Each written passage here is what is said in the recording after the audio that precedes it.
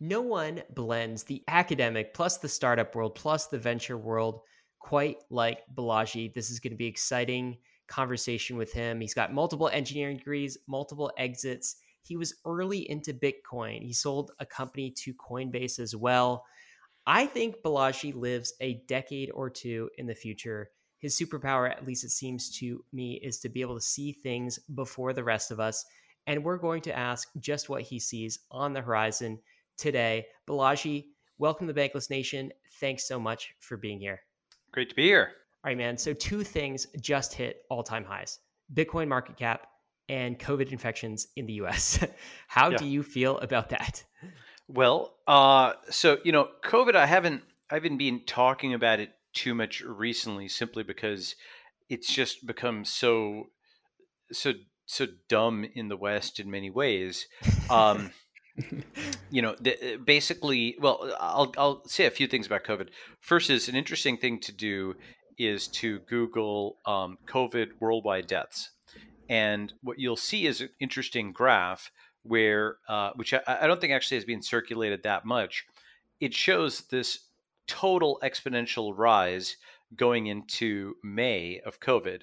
And then it actually does kind of flatten out at roughly 6,000 to 8,000 deaths per day for like the last 6 months. And with a lot of oscillation that appears to be due in part to testing mainly on Saturdays and Sundays, or rather not testing on Saturdays and Sundays. And the thing is that from like the early perspective of COVID, it wasn't obvious that this was the way people would flatten the curve, namely that the exponential would flatten out at 6,000 deaths per day as opposed to 60,000 deaths per day, right? That's not like an obvious place that it lands up. And it's actually kind of remarkably flat, given that this is like an average or a summation over the whole world. It's like a bunch of different curves that are happening at the same time. Some countries are going up and other countries are going down. It's sort of yo-yoing back and forth. So that's kind of one aspect. Number two is, look, I'm, as hopeful for the vaccines, as anybody, the Pfizer and Moderna, vaccines that have been announced. But these are, sample sizes of like 100 people.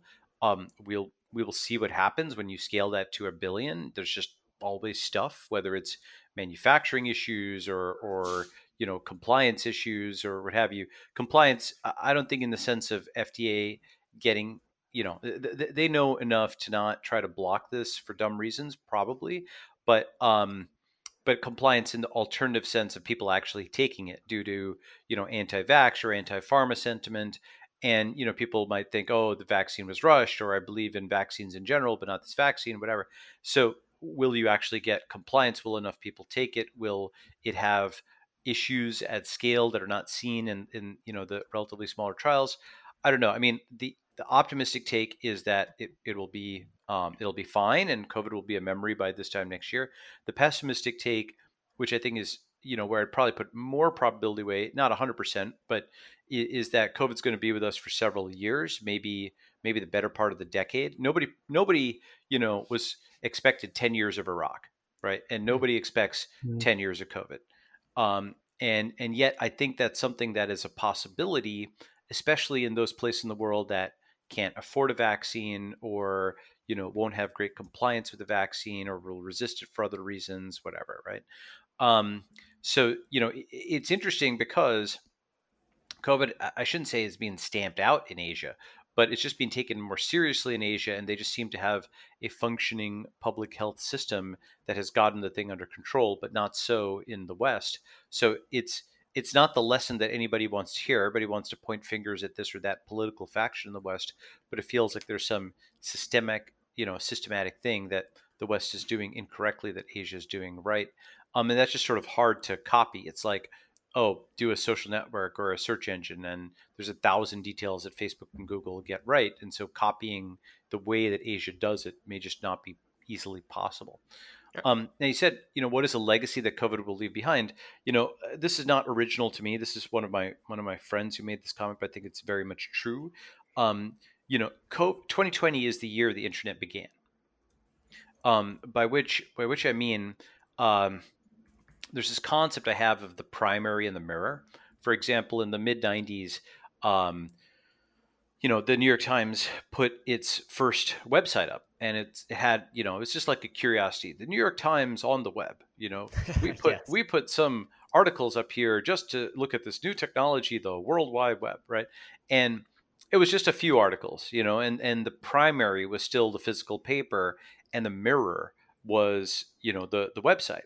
And then over time, sort of like Wile E. Coyote. You ever seen Wile E. Coyote from Looney Tunes? Of course, yeah. Yeah. You know how Wile E. Coyote sort of shifts his weight gradually from one leg to the other, like this, right? Right, So right, right. gradually shifting weight, imperceptibly, and by degrees over time, the NewYorkTimes.com website became the primary, and the paper became the mirror. It basically became a printout, an imperfect rendition of what was on the web, which was the complete version. And there were certain things, of course, like links to tweets or data science or interactive graphs and so on, that were really digital first products. Where the paper was not just not going to reflect that, right? At best, it could include a URL to go and look at it online, right? And even still, you can still think of the NY Times as well as the other newspaper sites as transitional things, because you know like they still buy paper, right? They still have like a lumber operation and an ink operation, um, there's you can sort of invert the normal dictum, which is never listen to somebody who still buys ink by the barrel, or never argue with someone who still does, right? So lasting impact that COVID has, though, is I think all these legacy institutions will start to get examined, and you'll ask, how do you do the digital first version? Okay, so just as an example, I talked about the NY Times, the primary and the mirror. Um, Everything is turning to having the digital version being primary and the physical version being the mirror or secondary or the printout or the expensive version. For example, people used to talk about the digital divide, right? Now that 3 billion people have phones, and probably everybody in the world is going to have a smartphone eventually. It's on pace to get there. Very poor people have smartphones that were only the province of the extremely wealthy, like a relative, within our lifetime, right? So everybody has a phone, and digital stuff is cheap, and so that actually means is we're flipping it around so that the actual divide is the physical divide. That is to say, you can make an assembly of 1,000 people online very inexpensively, but the physical version is no longer cheap. The physical version is the premium. Okay, so it's flipped. And so what that means is every event is digital first. Every document is digital first. That already happened prior to COVID, but increasingly so.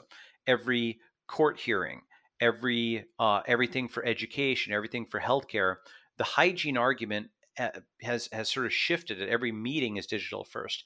So everything is being shifted to be digital first, and it's the physical that's the premium. Even for really important meetings, quote unquote, or get-togethers, gatherings like weddings, right?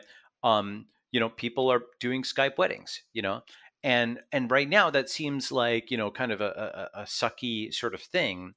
But I think that once you start thinking, okay, what could I do with a virtual reality wedding? Well, actually, it could be extremely fancy. It could be extremely fancy, and it could It be could be extremely better. cheap. It could be better in some ways. Certainly, like video games or whatever, you can have very interesting visuals. You have perfect control over every pixel. Every guest can attend; they can stay the whole time. It's something where, look, I'm not arguing that people won't still want physical weddings, but the digital wedding will be 1/10 or 1/100th as expensive and pretty good, and the physical wedding will be like extremely deluxe. It'll be like the difference between saying, oh my god, they had a wedding in that destination wedding, that really fancy location, wow, that must have been expensive. It'll be like that. The physical version will be expensive, hence the physical divide. That's what you mean by the start of the internet being 2020. It's basically Yes. like, and that's very weird for us to think about, because most people think, oh yeah, the internet, that's sort of old technology. I mean, that's been around for most of my life. But you're saying that previously it was not part of the fabric of our lives in the way it's about to be over the coming decades. Correct. That's right. So, you can call it the internet flippening. It's like the internet Mhm. was just learning to be what it could mature into up to the point we are getting to now, and that's kind of the legacy of COVID. COVID is pulling that into the now. It's pulling the future into now at an accelerated rate. That's right. And I think, social distancing caused more social networking. So, Balaji, Ryan started off this asking about like, well, the COVID infections in BTC is at both are at an all time high, and the reason why we wanted to start this podcast off is to talk about the juxtaposition, because there's not just only that is extremely juxtaposed, but it seems to be the fabric of society is moving into the extremes, right? We are the distrust in institutions and the banding together of different ideologies is really has created a very polarizing world, and we wanted to get you on the podcast to talk about like how you are seeing this distrust in institutions be filled. Like there's a void that is left by these institutions. How is society coming to terms with this void that is being left? What is scarce today is trust, but what's abundant is computation. And so the rapprochement that we're going to have is we're going to substitute computation for trust everywhere that we can. So what does that mean? Well, so an obvious version of that is like Bitcoin, right? In the sense that, or Ethereum, blockchains in general, where you have somebody who is, Democrat or Republican, they're Sunni or Shiite, they are, Chinese or Japanese, they're Turkish or Greek, they're, Protestant or Catholic, they're on one or the other side of some historical divide, right?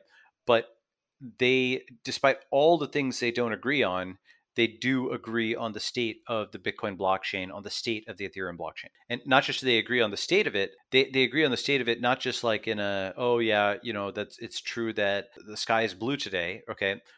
They agree on the state of something that is extremely materially and financially important, which is a kind of thing that people tend to have political arguments over. Scarcity is what causes conflict. So we have an example of something where computation has sort of forced, that's where global consensus is now feasible.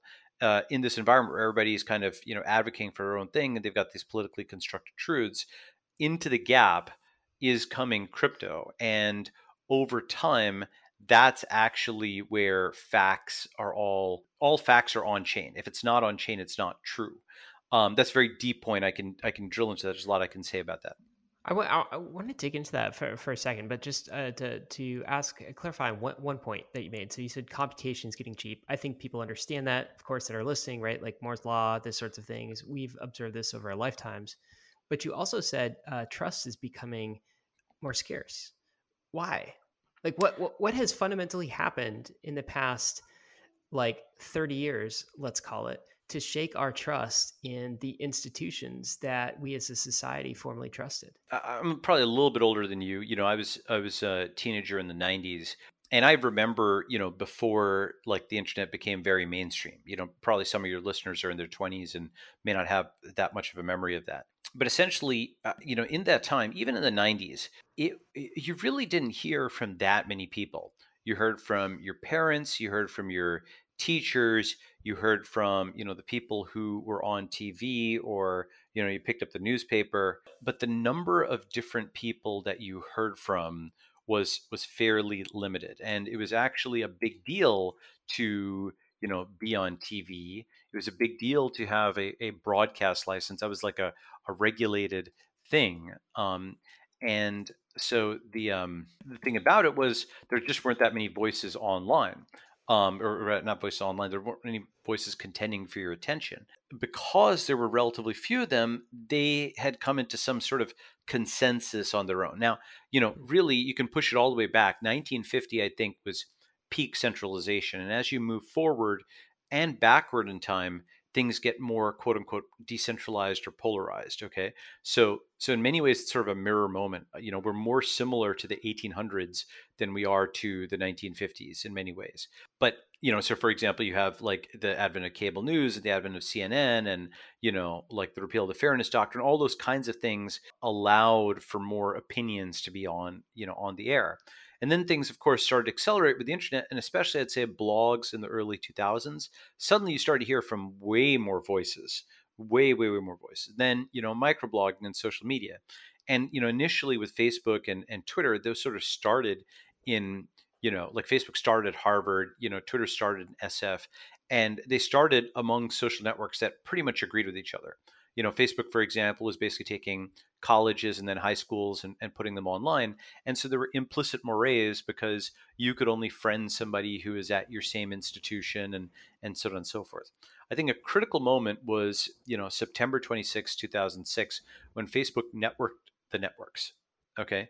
And that was a moment where growth really took off. It was a huge experiment. It was very not obvious that it was going to work, that people would friend each other outside of these institutions because people were sort of cautious about doing that. Oh, will a stranger impact me online? That was like, there's a natural caution or sort of suspicion of strangers in the 90s and the early 2000s. It was weird to do online dating. There's going to be weirdos online, et cetera, right?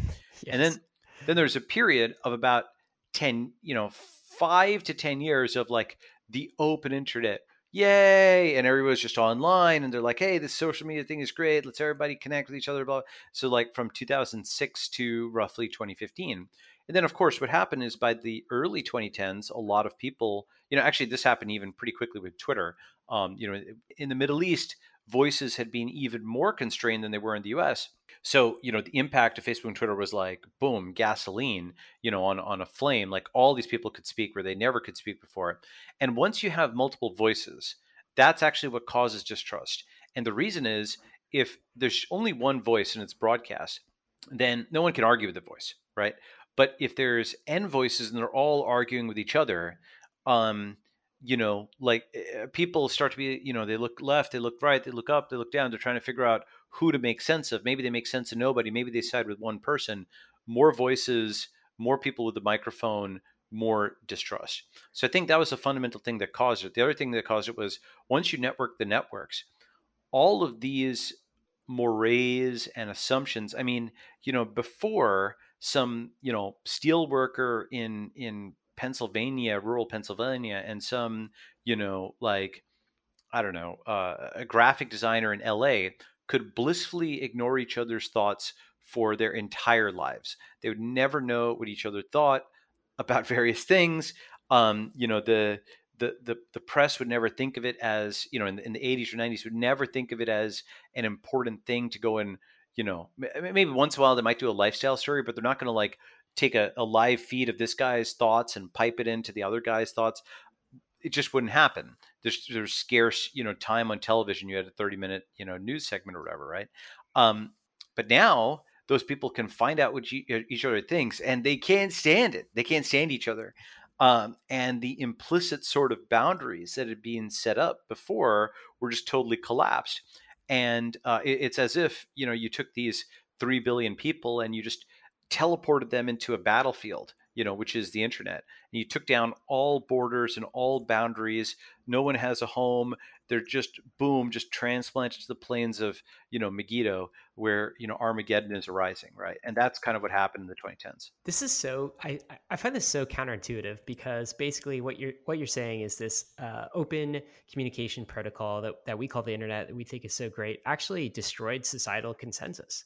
But like I think the way you're talking about it makes sense, Balaji. But like, is that a good thing? Because it wasn't that these people didn't have the opinions that they had necessarily. It's just that they couldn't express them. Is this move to decentralization from the 1950s forward a good thing or a bad thing, or is it just neutral? Is it just a thing that happens and we're just on a in the trend? Well, so I do think much of it is good. I think, my macro is the internet increases variance. Okay. That's a macro concept that you can apply to many different sectors. For example, you go from 30-minute sitcoms to 30-second, TikTok videos and 30 episode Netflix binges. Okay. You go from a 9 to 5 job for the rest of your life to a fail son who stays in mom's basement or a 20-something-year-old tech billionaire. You go from, the nightly news where everybody kind of has this normie mainstream opinion to extremely well researched things where people are reading Google books and and PDFs from scientific outlets where you can educate yourself to this incredible level, or to the dumbest of online conspiracy theories. And so in every area, what you see is the internet increases variance, even in areas that you wouldn't normally think of. For example, if you look at the data on Uber and Lyft rides, okay, relative to taxi rides, they have both much longer and much shorter rides than taxis do. Okay, because it was more convenient to call an Uber or Lyft, sometimes people will take it for a block where they wouldn't normally call a taxi. But also because you can calculate how much the cost is going to be. And people are sometimes used as a car replacement. They also tend to take longer rides. So it's taken that distribution and it's just pulled it apart and increased variance, right? You see this with book sales. With Amazon, the long tail of books, the number of different kinds of books that people are reading, the number of different channels. So why does that happen? First there's the kind of empirical observation, the internet increases variance. Why is that happening? Well, the answer is whenever you disintermediate, you remove the mediator, right? And nodes can connect directly to each other.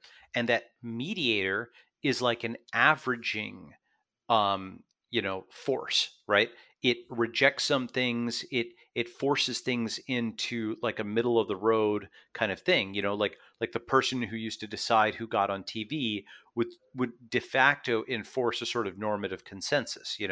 The person who would decide what was on the front page of the newspaper.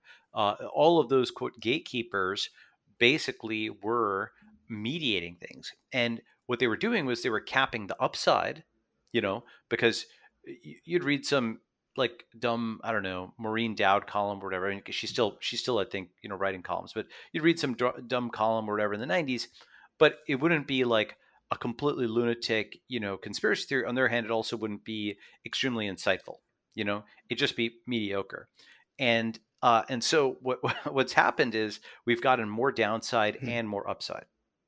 So everything I just described, with everybody sort of meeting, for this Armageddon battle online, I think is absolutely real.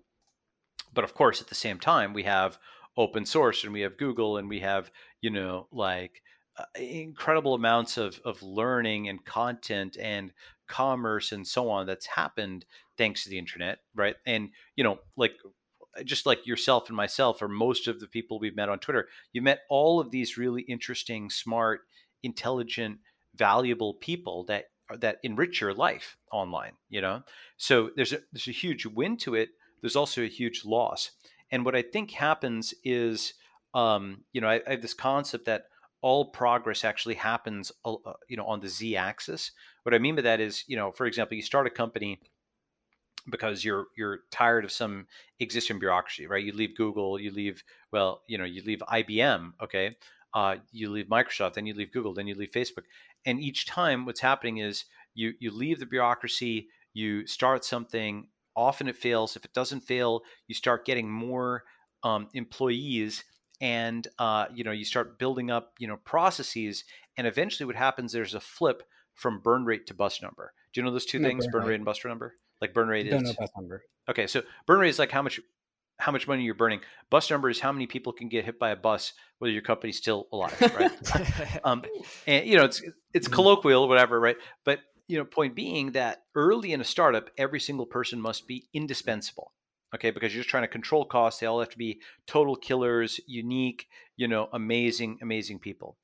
At a certain point, once you've gotten the scalable business model where you're repeating it and you've gotten to 10 or 100 million revenue and you need to get to $1 billion, at a certain point, now having seen this many times, as a venture capitalist and angel investor, and having done it myself a few times, what happens is you start having to go from burn rate to bust number, where everybody goes from being completely irreplaceable to you're not doing your job as CEO if they're not all replaceable. Because if one person can, get sick or quit or something like that, it'd crash the site and you would not be doing your duty by your now millions of customers. So that is when bureaucracy starts. And in the best sense, what bureaucracy is sort of scaling the founder's instincts. The founder kind of writes down what they would do, and now you can kind of act as if you were Jeff Bezos or whatever, doing customer service himself, and that sort of scales themselves. And then eventually it becomes Jeff Bezos's designate scaling themselves. That manager says how the manager would do it, and on and on, right? So in a sense, a properly functioning bureaucracy is like a set of algorithms that humans rather than machines execute. Mm-hmm. Okay. And it's meant to achieve a result, and it's meant to sort of scale what that human would otherwise do themselves, but they can't anymore. And it's meant to sort of put a level of intermediation between, this one unique person. Rather than having a unique person, anybody or any one of a class of people can now come into the role, and they can do this legal role, or they can do the sysadmin role, and Amazon.com won't crash if one person quits. Okay. Now, what happens is, as you do this necessary thing, it's like the transition from a single cellular to a multicellular organism. As you do this necessary thing, as you introduce this bureaucracy, you introduce stultification, you introduce deadening in a sense of individual initiative. How could you not? Because you're making everybody indispensable, or rather, you're making people dispensable. You have to do this. And as you make people dispensable, their alienation from their job increases because they realize, oh, someone else could do this. I'm not that unique. They don't really need me. I can go and do something else. This isn't that important, and so on. And you can stave this off to some extent as the thing keeps like growing, right? But that's sort of like a necessary thing that happens. And then what happens is you quit because of the bureaucracy. Okay. Now, that seems at first to just be a loop where we just came back to where we started, where you quit from the bureaucracy and you rebuild the bureaucracy, right? I call this the libertarian founder rebuilds the state. Because you find that, if you're a small L libertarian or whatever, you find that you actually need to, there's reasons that various progressive or conservative or whatever things are out there. The larger the organization, you start to realize you need to actually have some of these things. People want a bureaucracy.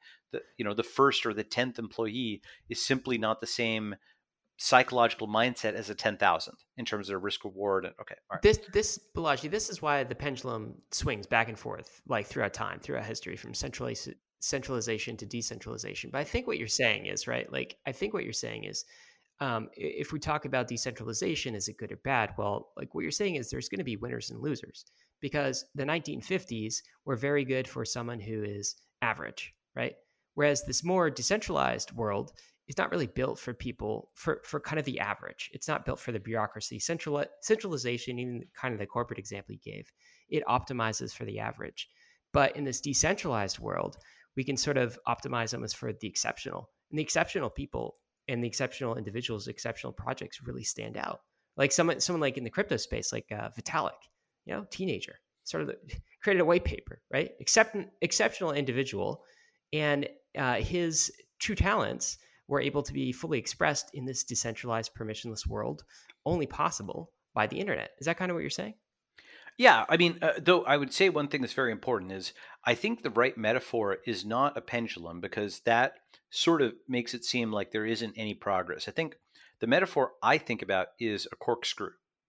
Okay, so if you look down on, right, as you look down on the corkscrew, it looks like the dial is just turning around and around. You go, 12 all the way to 6, back to 12, and so on, which is similar to the pendulum metaphor. It seems like you're just coming back to where you are, right?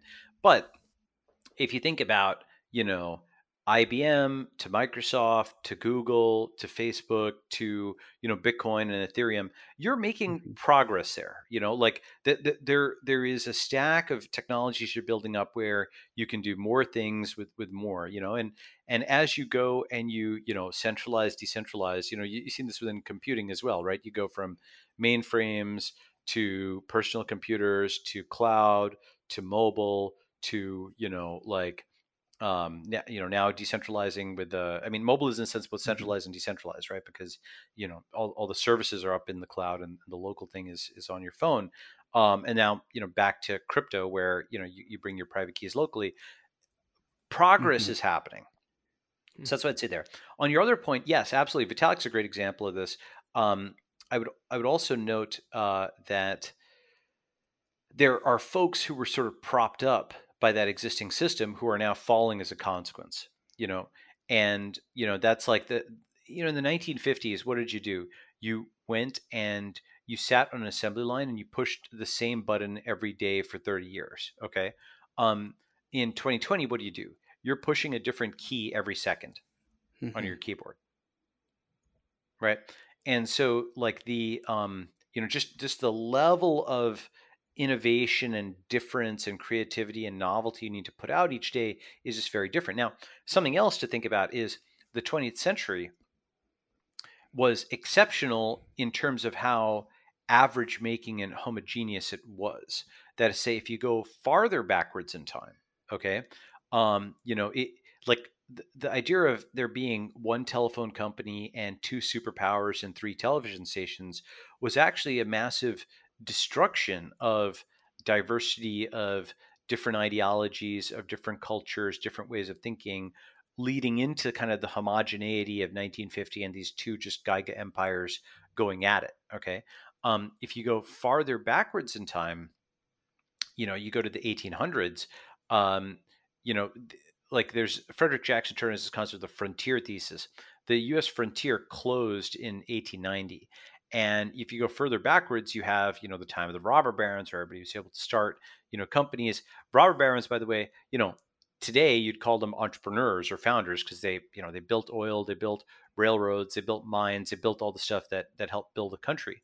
And or at least if you're in the US. And you also had private banking where people could issue currencies, very similar to crypto. You had, sort of these communes, which are sort of like the intentional houses. So people would just go out west and take a bunch of people and you'd start a commune, like the Oneida commune and whatnot. That wasn't actually Mhm. out west, was kind of upstate New York, but similar Conceptually concept, West, right? yeah. And yeah, conceptually, west, basically out to the middle of nowhere, pretty much. And so the thinking is that our future is really like our past. Right. You go further backwards in time, and a bunch of like pseudonymous people started a new government. That was the 70s, 70s, right? And one of the reasons for that is communications technology at that time imposed necessary decentralization. Okay, Hmm. you had lags of when a message could get from point A to point B. The telegraph brought people closer together, but before the telegraph, okay, you had the lag of physical mail getting somewhere. You don't have, if you go further backwards, you didn't have photos getting somewhere and so on. So the ability to coordinate people was just fundamentally limited. You had to build the whole thing as a decentralized system, and your ability to enact a very centralized thing was less. As you came into the 20th century, you got mass media and you got mass production, and so the ideologies that preponderated, like nationalism and communism and like kind of the fusion that was the U.S., right? Uh, Democracy, slash capitalism. These were all ideologies that sort of justified control of gigantic Mhm. numbers of people. Okay. And justified control in the sense that those people heard those ideologies like, okay, that's legitimate for you to control me to at least some extent. It was sort of like a self-referential loop, right? But now I think what you've got, thanks to technology shifting, thanks to the fact that, Instagram with 12 people can defeat Kodak with 12,000, thanks to the fact that WhatsApp with 55 people can change text messaging for billions of people. Um, you you have new ideologies that are becoming feasible and older ideologies that are really showing their age because they were built under a time when just assumptions were different. And this is the technological determinist thesis, by the way, which is every ideology you can think of Mhm. has always been around. What's changed is the technology to make them feasible or infeasible. Balaji, I want to take a step back and kind of make sure our listeners are following through the cycles of conversations that we've gone through, because there's a through line here to everything. And I want to make sure that the listener understands how we got here. We started this conversation talking about how there was in the 50s, you said, talked about how that was peak centralization. There was like one canonical newscaster, there was one canonical or a few canonical sources of truth, and we didn't really have this distrust in institutions that we have today. And then you kind of cited how the internet offers variance to the world, and you cited that it was a good thing. It's the internet is a democratizing platform. If you have a voice, you can get a voice on the internet. You can create your own blog. Now you don't need to have to listen to the one canonical source of truth.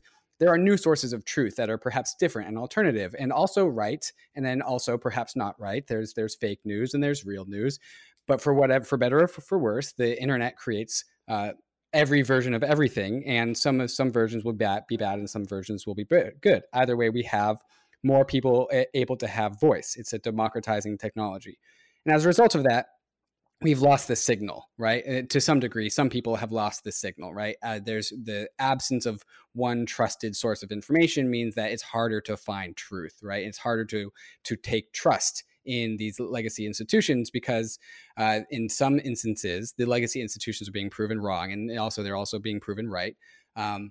But there is as a result of these democratizing technologies, we are losing our faith in previous institutions. And you've gone through a number of iterations of like how the world has responded to this, like regardless of our lack of trust in institutions, there still seems to be some progress, and we can take an evolution in Silicon Valley tech companies to illustrate some progress forward into the point where you cited, like now we have these things called Bitcoin and Ethereum, and that is also on that same spectrum of progress, right? Like there's cycles of history, revolutions of history. These are all the same patterns. And so what me and Ryan want to get to is, okay, so we're in this period of there's a lot of noise, and the people are looking for signal, especially now. And when we see ahead of us, perhaps we only see more noise. In the next revolution of history, in the next turning of the corkscrew, where do we get that signal? Like, how do we, as a decentralized group of people, find consensus, find truth? Where does that come from in the future? Great question. So, one of my sort of one-liners, which I think you also found interesting, is, crypto anarchy is interesting, but I prefer crypto civilization. I I I thought that love was that. clever. Right? Okay. It's very So clever. so here's what I mean by that. If you were sort of to rank order states of being, right? The worst of all states is sort of tyranny combined with anarchy. That's like, you know, Venezuela, or to a lesser extent, significantly lesser extent, but still not zero, like San Francisco. For example, in San Francisco, you park on the side of the street and you're 1 minute over, and you'll get like $100 plus parking ticket, but you can like defecate in the middle of the street and nothing will happen to you. And so that's the tyranny on the law abiding, like the poor Uber driver or whatever who is just getting crushed by these fines, and it's actually a really big deal for them, because it's like, it can like take away their, it's very unfortunate, it can take away their entire day's earnings, one of those tickets. But they see the guy who's not working at all, just, basically have, doing drugs, or attacking someone in the middle of the street, nothing happens to them. So that's like the worst of all worlds. Then you have actually just pure anarchy, where there's like no government, and that sucks as well. But at least you're not, prevented from doing things by the state. You can self-organize. This is a little bit like Russia in the 90s in some ways. There were gangs, what have you, but the oppressive state wasn't there to the same extent. And so the state was at least absent. It wasn't like actively promoting, disorder and tyranny. Then you go up one level and you have crypto anarchy. And crypto anarchy is anarchy in the physical world in some ways, but you've got a digital order. It's like the apocalypse, but with internet. Okay. And in some ways that's what COVID is, right? The apocalypse, but with internet. At least it was in the early months. And that's actually what Bitcoin's like disaster model is. Crypto's disaster model Mm-hmm. is. So crypto anarchy is, you now take anarchy and you put a layer on top of it, which is you have contracts, you have a realm in the cloud where there is order and there is logic and there are rules, and those rules are enforced by encryption and so on and so forth. Even if the land around you is, if not Mad Max, like the U.S. this summer, and the last few months has certainly not been normal. You know, Mm. there's many shades of gray, of course, between like totally copacetic and Mad Max, but it hasn't been normal, you know, and yet like the internet still works, cell phones still work. There's still incredible degree of order in the cloud. And now you go up one level, and now you talk about crypto civilization, where you say, look, yes, crypto anarchy is better than anarchy, which is in turn better than anarcho tyranny, but I prefer crypto civilization. Crypto civilization is I can bring a group of people together to get to Mars. Okay. I can bring a group of people together to build an integrated circuit or a hardware device, because it's actually still pretty hard to build those things, you know. Like semiconductors, like the actual physical manufacturing still requires the coordination of fairly large numbers of people. Eventually with robotics, maybe that goes away, but that's we're not yet there. um, and so how do we actually build a crypto civilization? Well, there's a lot of pieces to this. I've thought about lots of pieces. I have a book coming out called The Network State. You can, if you want to get updates on it, just subscribe at balaji.com. Sign up. It's all free. But let me just touch on a few pieces of this. So the first thing you need is you need some source of absolute truth. Um, I I give like one, yeah, I shouldn't say one cheer. That's not exactly right. I give partial credit to the postmodernists who, have essentially the logic of everything is a power relationship, deconstruct everything. It's all situationally or contingently, true. If you have power, you can change what is true. You can divide truths into a spectrum of political truths on one side and technical truths on the other side. So, like a political truth is, um, who is the CEO, or where is the border, or what is this money worth? Okay. And those are things where if you can write enough software to people's brains, you can change who is the leader of some organization, or where the border is, or what the money is worth. Because if enough of those people agree on it, that thing changes. Okay.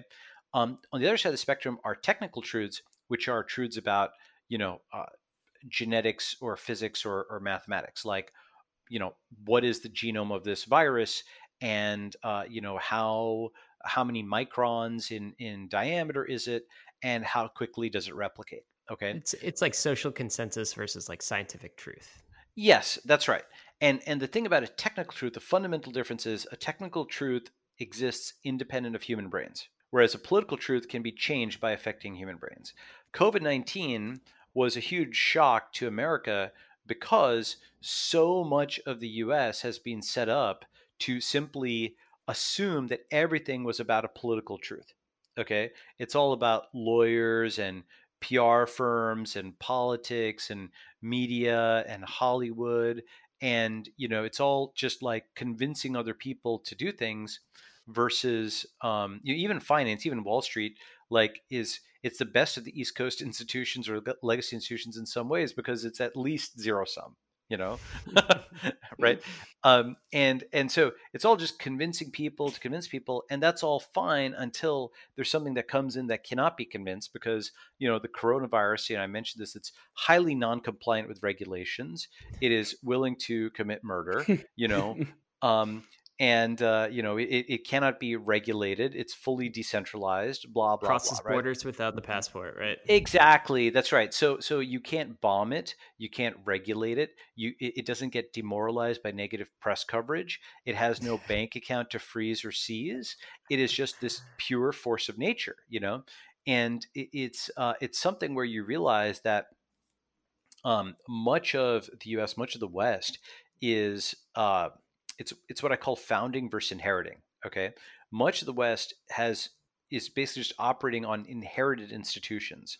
It's inherited names, it's inherited fortunes, but it's inherited institutions in the same way that someone who's like the 10th generation scion of a factory, they can collect a check from their trust fund.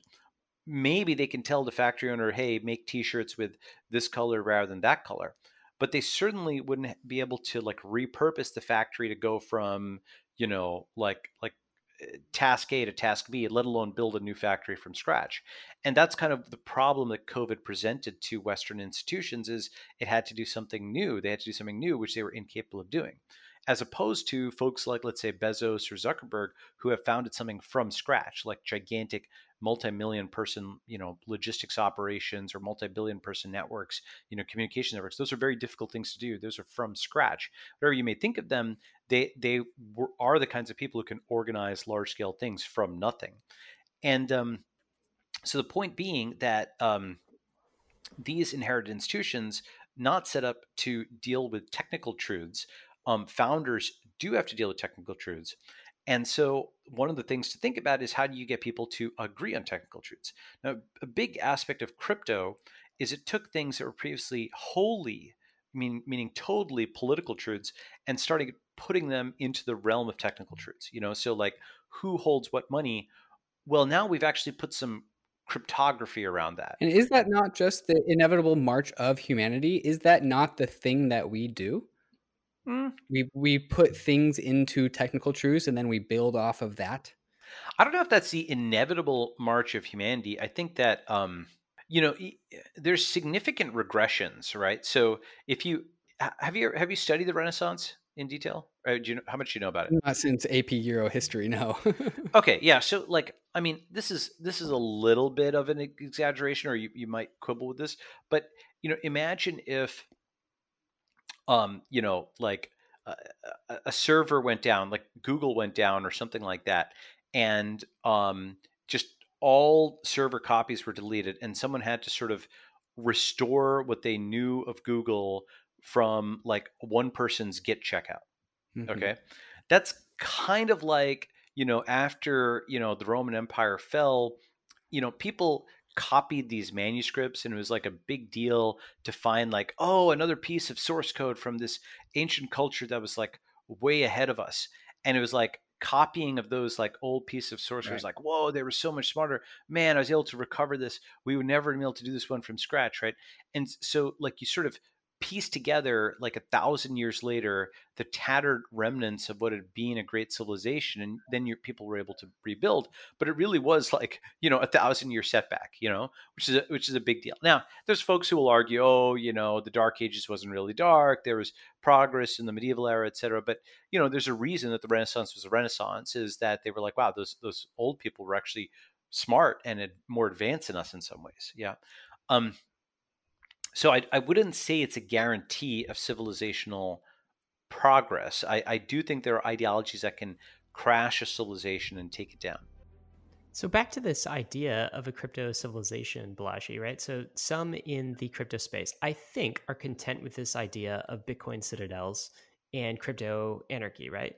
But you're advocating for something more, something that I think David and I in Bankless have talked about often. We've talked about the purpose of crypto is to solve human coordination problems, Right. particularly the difficult to solve coordination problems.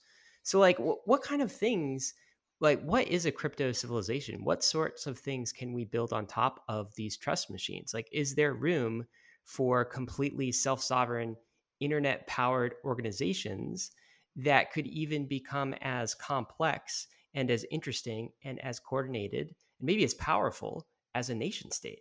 One thing I just want to talk about with like citadels and so on. I mean, one issue is we've seen so many post-apocalyptic movies that people have this sort of romanticized idea of what that is.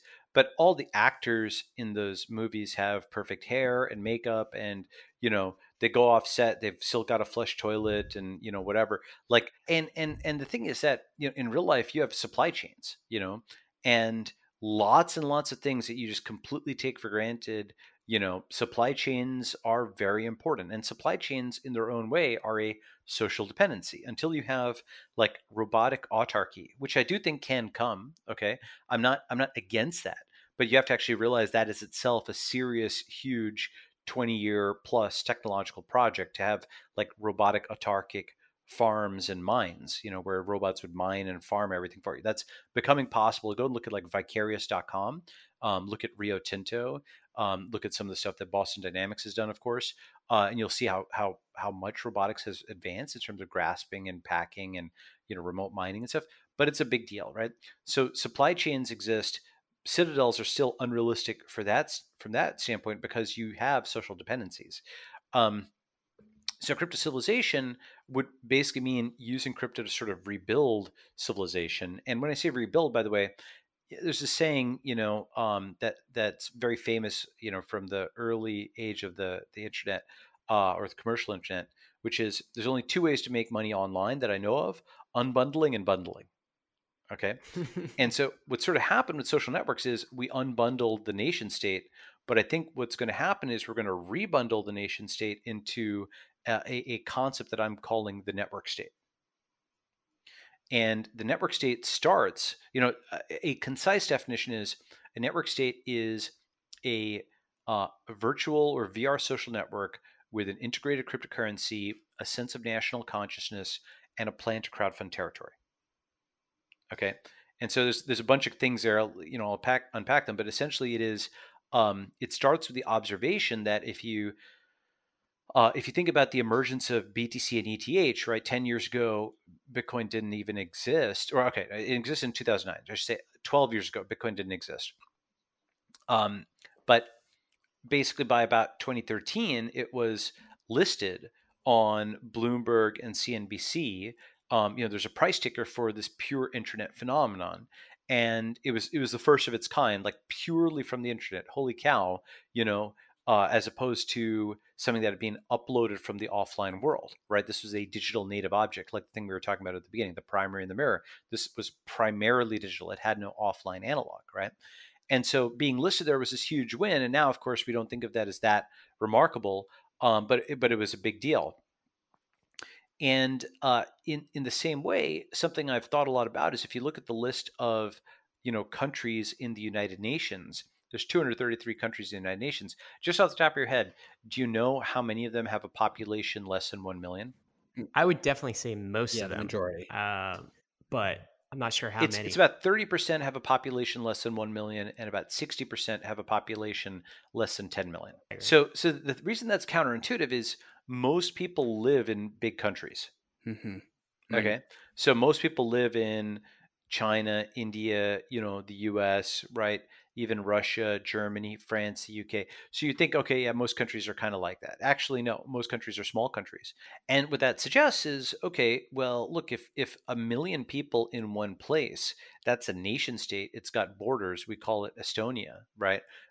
It's got a seat on the UN Security Council. It's got a flag. It's got, it's got recognition from these other governments. Could you take 1 million people online, and if they develop a sense of national consciousness, which, to be clear, could take years or decades, or even longer, okay, I'm not saying it's like an overnight thing, but if they do that, well, there's a concept of national self-determination. Could they not crowdfund territory, right? In the same sense that the Estonians can afford Estonia, right? Like in the sense of like I haven't looked at the actual deeds and land records, but it is likely that those million Estonians own most of Estonia, right?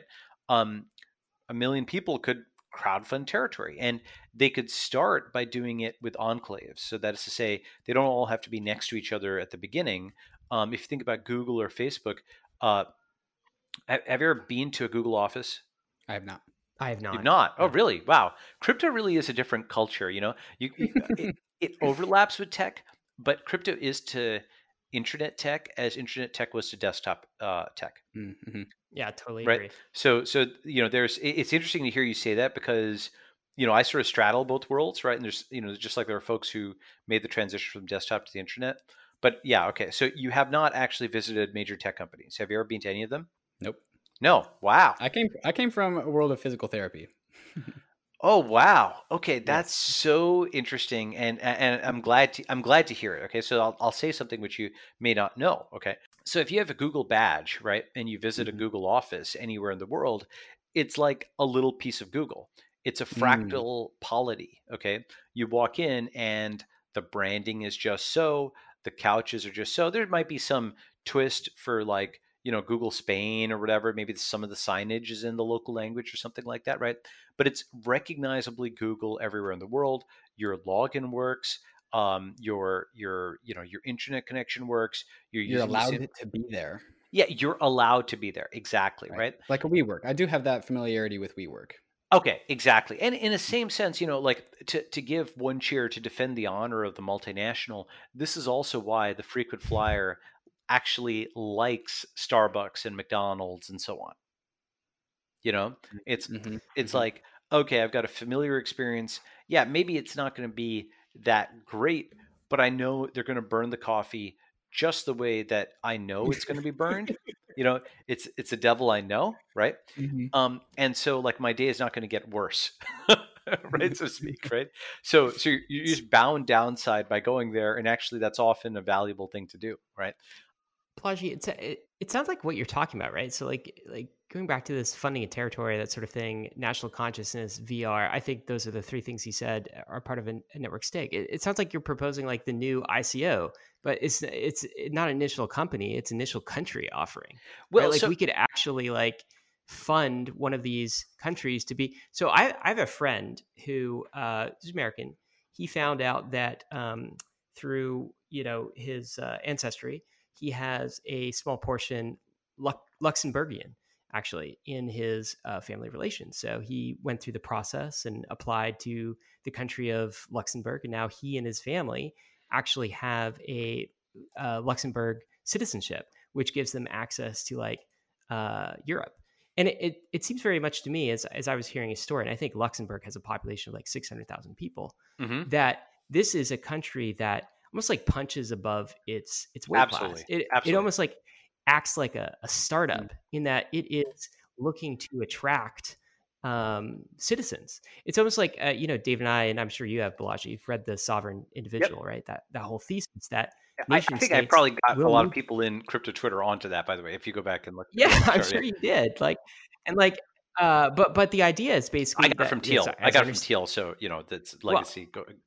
Give credit to Peter. yeah, and the idea, thank you, Peter. The idea is basically that nation states would have to be competitive for population sets, essentially. And I see that in Luxembourg. But is that kind of what you're saying that a digital nation would essentially do? Is attract some population and like I get kind of the VR part. I think the funding a territory part makes sense, right? Because we've seen sort of ICOs and what crowdfunding can do. What is this national consciousness piece? How do you get that? So, one thing I'd say, let me just talk about a couple of things you said. First, just on the ICO bit, um, the thing about ICOs is, like, I think I'm mostly negative on them, but not completely. Um, the thing that's good about them is that you can do capital formation and so on, right? Instantly, all that stuff. The thing that's bad about them is it's a promise of fast money, and venture capital has many flaws, but one of the things it evolved over time, which you sort of take for granted when you're in the space, is a mechanism to select for people who have ambition more than avarice. Mm, Okay.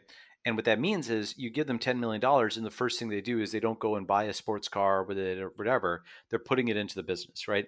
This is almost like it's incredible to the extent to which that's sort of assumed that any deal that I refer to somebody or who is referred to me, we have already done sort of that pre-vetting mechanism to such an extent that you forget how important a vetting mechanism that is to some extent, right? When you just open it up to the whole world, of course there are crooks, of course there are people who just want to get money now, right? And so one of the big problems with ICOs is too much money like up front versus like like building it over time. Of course some people who can, obviously Ethereum's ICO was great. There's some ICOs that have been great. I'm not against it as a thing. What I think happens, the rapprochement that happens is you bring a lot of venture terms into ICOs to protect investors. So, for example, 4-year lockups and agreements on who can sell when and the equivalence of boards and all that type of stuff. And that's entered into by all participants. So you sort of bring some of those structures, in there. Okay, so that's kind of one thing. The reason I just wanted to push back on that is like starting a new country. It's not a money making endeavor per se. right. It is something which is it's meant to actually get to a level of stability. It's a civilization making endeavor. How do you build a stable civilization that can get to Mars, that can do brain machine interface, that can do limb regeneration, that can do reversal of aging and life extension. That's my interest in it. Okay, so then there's not. Go ahead. So is this goal to perhaps like generate a community of online individuals and then somehow like crowdfund money to purchase real property somewhere, real land? Is this a goal to answer one of the original questions that we started this podcast with, is where are we going to look to for institutions into the future? It's like, Yeah, well, that's right. our current institutions, our current governments aren't really doing their jobs. And so we will just make our own country and we'll do it ourselves. Is this the goal of this whole thing? Yeah. So the thinking is, I don't think many institutions that predated the internet will survive the internet. Ooh, interesting. Okay. Including the nation state? Including the nation state. Now, the thing is that there's two ways to get to a network state. One of them is like a retrofit of an existing nation state, which sort of networkifies it in the same way that, buildings that were exist in the 1800s got, lighting and electrical power. If you go to the East Coast, have you been to like a Boston or something like that, or let alone Europe? You see these old Yeah. buildings that have been retrofitted for power and for lighting, which weren't before, right? Okay, so one way of doing it, and some examples of network states, good versions, coming from below, coming from the state up to the cloud. Good versions would be like Estonia, a bad like Taiwan, Singapore are fairly, computer savvy and so on. A bad version arguably is like China, and maybe where the US is heading actually in some ways, where it's like, the technology is used increasingly to oppress and to track and to surveil. Okay. Um, and China also does good things with technology. It's not purely dystopian. So I want to give some credit to them. I know it's not that fashionable to do so. It's not like every single person there is like, oh my god, get me out. But a lot of people are. A lot of people do want to get out. So it's not the ideal vision. The alternative is, rather than having a retrofit where you take an existing state and you kind of retrofit it for the network, you start with the network and then you get the state. Now, how do you do that? Well, that's going to be a process of degrees. But just to give you some proof points, if you think about HQ2, right? You think about Tesla and the Gigafactory. So Amazon negotiated with New York and Washington, D.C. and other places to say, hey, look, if we bring 25,000 people to your district, what can you give us, right? Can you give us guarantees that we can build there? Can you tell us that you're not going to impose new regulations or fees on us in the next few years, right? And cities bid on this, right? And some that didn't like it, but they did also bid on it. And Elon did this with Tesla, like his Gigafactory location. He got places to bid on it. Google did this with Google Fiber, and Boeing did this with its plant and eventually based it in South Carolina. And an interesting question is, can we take that outside the confines of mere companies? Can we do that for communities? Okay, can we organize communities to do collective bargaining with governments? Fascinating. And so the thinking is, crypto allows you to have binding online commitments. So Mm-hmm. if you have 1 million people who each put in $1,000, that is $1 billion in provable hard currency you could show to the government of XYZ, and you say, hey, look, this district over here is totally unoccupied.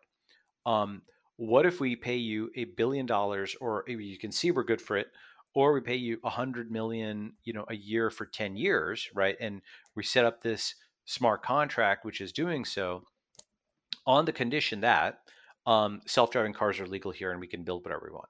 Balaji, how reasonable do you think that this is? I think it's extremely. Nothing I've described violates the laws of physics,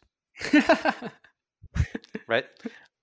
You're just talking about a large online crowdfund, and not even that large, because Amazon HQ2 is only 25,000 people. Well, what are the layers to the stack here? So I'm trying to understand, right? So we've got VR, right? You get that, right? So but the crypto. Let me explain why the VR component, by the way, is important here. Okay, do that. And I also want to hear about kind of the crypto components, right? So from crypto, something like a Bitcoin or Ethereum, obviously we have some kind of a money, or we have a stable coin. And then with DeFi, maybe we get basically kind of financial infrastructure. And then like Some decentralized identity is going to possibly be get involved somewhere. decentralized identity. I would that seems to be part of it, but also like the smart contract layer can almost act as sort of a financial law system, or a corporate law system, if you will. Like, are those some of the Yes. base components, or maybe you could describe some of the components we have now that we didn't previously have that make this even feasible? So very briefly, VR is important because VR architecture is important. This is something which people outside the field don't really know, but architecture has gotten into VR as much as like traditional finance has gotten into crypto. Hmm. Like it's a fairly big thing in architecture for maybe the obvious reasons. You can walk around the building, you can have clients look at it. It's just way more real when you can see it in 3D. Oh, that's that beam is in a weird location. Oh, the windowsill's in a weird location. Oh, the light will come in this window weird. We should move the window. You can basically virtualize it. Okay. And what that means is what hasn't been done, but which I want to do is make that a social thing where, John Winthrop in the early, kind of um, pre USA America had this concept of, the city on a hill. Okay. And the idea is that the city on a hill was um, how you'd build this amazing city up on a hill that'd be a beacon for everybody and so on, right? So the update of that is, I think, of the city in the cloud. Okay, we build this thing in the cloud, which is this amazing futuristic city, and we can debug it and argue over it and edit it and fork it and whatever in the Fork it. cloud. Yeah, because it's bytes, right? So Fantastic. if somebody disagrees with it, you could fork it and materialize a different version in a different location. Hmm. Because when I say materialize, by the way, VR architecture, you can get it to Autodesk quality, right? You can have the location of every pipe, every wire, every outlet, every like drop of paint can be fully specified in these VR environments. In fact, that's how things are constructed in Autodesk. You just need to. I'm not saying it's trivial, okay, but Autodesk does have stuff where you can upload to the cloud and see it in VR as well, right? So existing architecture firms have software for this kind of thing, and there's already energy towards it in that space. It's not just like one person trying to do it. Point being, you can envision getting to a buildable blueprint in VR that you can walk through, not just for a single building, but for a community, not just for a community, but for a town, not just for a town, but for a city. Okay. And then Songdo, for example, it is possible to build a city. Like there are contractors out there. In China, I don't know if you've seen some of these videos. They can snap together a train station in 9 hours. Hmm. They can build a skyscraper in like a few days. You can also, by the way, constrain your VR architecture for the purposes of rapid materialization. For example, maybe you only use shipping containers, or you only use these kinds of power outlets or these kinds of windows. It's like your library of things that you can drag and drop into place is constrained in a certain way by cost or materials or weather or whatever, right? Okay, so that's a VR component. What's a crypto component? Crypto component gives you a lot of stuff. It gives you, the currency, of course. It gives you smart contracts for binding kinds of agreements. You can do crypto credentials. This is something I'm going to write more on, but I think it's a missing component for kind of online work is a provable scarcity of credentials. That would actually remove a lot of interviewing time if you could just prove you knew Python and how well you knew Python, and then jobs would just open up to you. You could just then qualify for GitHub tickets that you could do for $100, if you knew Python, right? um, Crypto is also something which allows people to crowdfund. It allows them to make long-term provable commitments. It allows them to do encryption. It allows people to do hosting, that sort of sovereign hosting, blah blah blah. All the things that we know crypto can do. Perhaps most importantly, and I don't think people realize how important this is. Something like ENS is a crypto identity that allows you to earn and speak under one name. You can speak under one pseudonym, earn under another pseudonym. Your state name they use on official forms is yet a different one. And this is something you can use to log into websites. It's something where everything that you do under your online names, you can have it factored and organized, and you basically own all of that digital property, and this lets you exit and move between network states as well, because you've got this self-sovereign identity. So it's like your identity and your wallet and your private keys and so on all kind of coincide. And you mentioned like property, right? So we've Yes. often talked about Bitcoin and Ethereum, and especially Ethereum being sort of like a digital property rights system that's independent of the nation state. Would you depend on something like an Ethereum, for example, for property rights for a network state like this? Yeah, potentially. I mean, lots of small countries, by the way, they do what's called dollarization or harmonization. Have you heard that term? Yes. So dollarization is they peg their currency to the dollar, right? Harmonization is they outsource their regulation to the US rather than doing it themselves, you know? Relatively few countries actually have like their totally own sovereign military and sovereign currency and sovereign regulation and so on and so forth. They actually outsource much more than people think, you know? And so in that sense, sovereignty truly is a continuum. And you don't have to start. I mean, very few countries did start this way. You don't have to start as like, okay, I'm going to try and be like, the, invading Iraq or whatever. That's actually probably a stupid idea. you know, what you want to do is start with mutual positive interactions with local governments, where you are, hey, we're just going to build a self-driving car zone over here in this swamp where we're going to take video of it with drones. Nobody's living there. Um, we'll pay you X dollars per year. We'll abide, and this is critical. Initially, you're just building new towns or new cities, right? Your initial agreements, probably the first 10 or so that you do of these communities, um, you are abiding by all local laws. You might ask for the first one, you don't even ask for an edit. You just show that you can build a town from the cloud, which is amazing. Okay. The second or the fifth or the 15th, you ask for an edit, which is, hey, let us do self-driving cars. Hey, let us fly drones here. Hey, let this be a fintech regulatory sandbox. We can just start a crypto company here, sort of like, casinos are allowed on some Native American land, right? Hey, let us, do stem cells here. Like stem cells are allowed in Germany, right? You start asking for regulatory breaks where everybody who comes into this special innovation zone is there for the regulatory break for the innovation, and they've all gone in eyes wide open, right? And then with success in that, you push farther, right? And this is the same model, for example, of special economic zones that the UN and World Bank and others are all very familiar with and have endorsed, except you're not like, it's not focused on taxes per se. What it's focused on is regulation, because a tax is a quantitative thing. It's like, okay, I would have gotten X percent, now I got Y percent. But a regulation is a qualitative thing where it's literally impermissible to do it in the first place, impermissible to use or drive that self-driving car, right?